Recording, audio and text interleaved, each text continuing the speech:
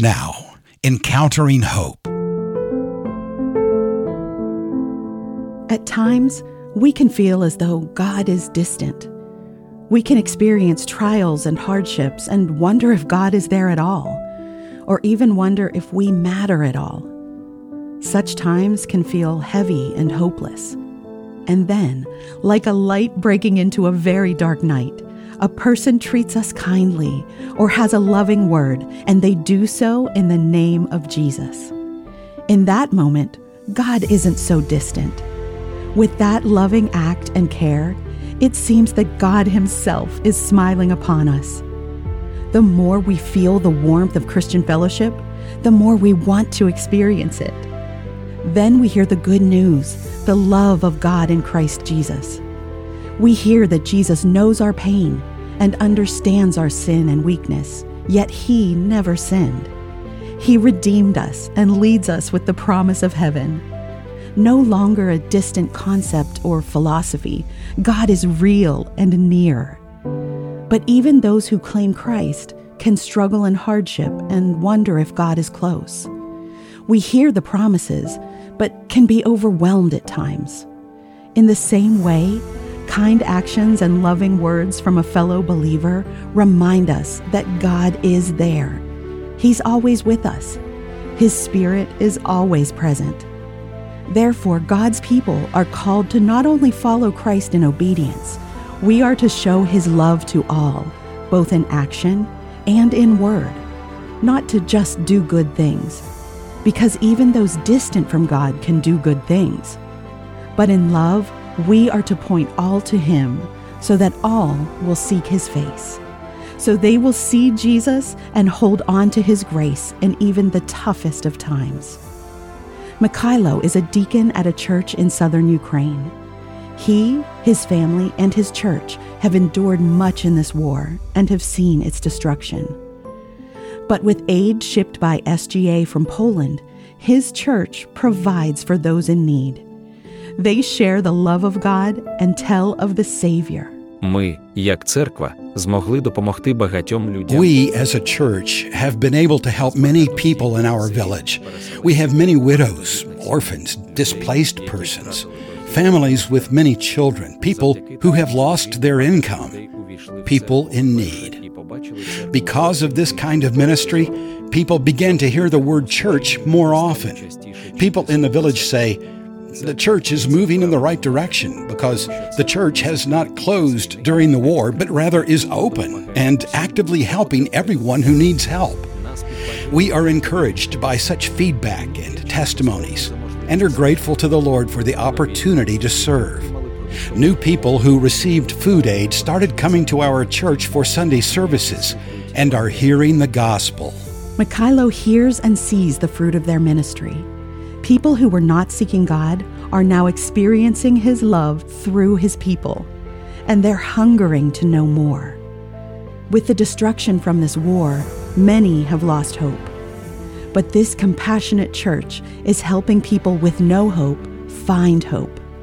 A woman named Jana shared, У день війни син подзвонив і сказав: On the day of the war, my son called and said, Mom, we have no more work. The war began. At that moment, I felt fear and horror overwhelming me. In the first days, we heard about many people being killed. It's hard to explain that fear I had. We just had a newborn granddaughter, so I was so worried about my family. We were asked to evacuate to Europe, and that we will be met there, and they will provide us with a living there. But as a family, we didn't want to go anywhere, and just decided to stay all together wherever we are. With all the savings I had, I went to the store to get the products for the family. At the very beginning, 12 people lived in our house. For a short period of time, all the products and other food was gone. And for almost a week, our big family was without any food. No bread, no potatoes, nothing, just tea. My neighbor goes to the church, and once she came to me and asked if we needed anything. I cried and said, yes, we have not been eating for a week. So she told the church about our family, and this lady, Diana, Mikhailo's wife from the church, came to us and brought a whole package of food aid. What a miracle. Since that, I started thinking about God and these nice people that have been caring about me and my family. I found out about God's love these people from the church share. Now I go to church and want to know more and more about God and His Son, Jesus Christ. Thank you for showing us love and care. It all started with a simple act of kindness, and Jana wanted to know more. She heard of Jesus and seeks Him because she has seen His love through His people. We pray that by His grace, Jana will come to believe in Him. For not only has the word of the Lord sounded forth from you in Macedonia and Achaia, but your faith in God has gone forth everywhere, so that we need not say anything. 1 Thessalonians 1, verse 8. The believers in Thessalonica served Christ fruitfully during a time of distress, difficulty, opposition, and persecution. The Apostle Paul acknowledged as much in his letters to the church there. They'd not only been very active in reaching their own community for Christ, but their testimony had also permeated the surrounding regions. Paul didn't have to exhort the Thessalonian believers to proclaim the gospel. They were passionately engaged in declaring Christ as Savior in spite of much opposition to their efforts. And they did so joyfully, knowing the grace of God in Jesus. The same faithfulness is seen again today. It's a joy to hear of a local church serving Christ in the war-ravaged areas of Ukraine.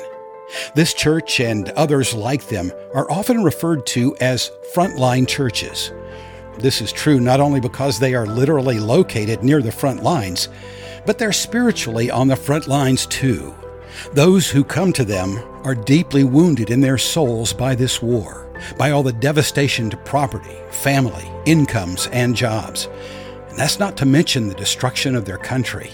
So it's in the faithful, fruitful local churches where people find hope.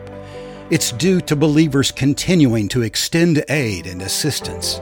The good done in the name of Christ has and is making a deep impression. The preaching of God's Word also ministers to those who are desperately hungry to have their souls fed. Many have heard the gospel, and many of them have responded in repentance and faith in Christ. These congregations don't have to be exhorted to engage in such ministry.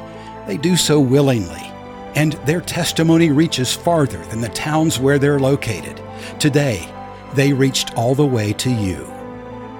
Thank you for praying for these faithful servants in the frontline churches of Ukraine. Learn how SGA is sharing the gospel, equipping the church, and helping the forgotten at sga.org.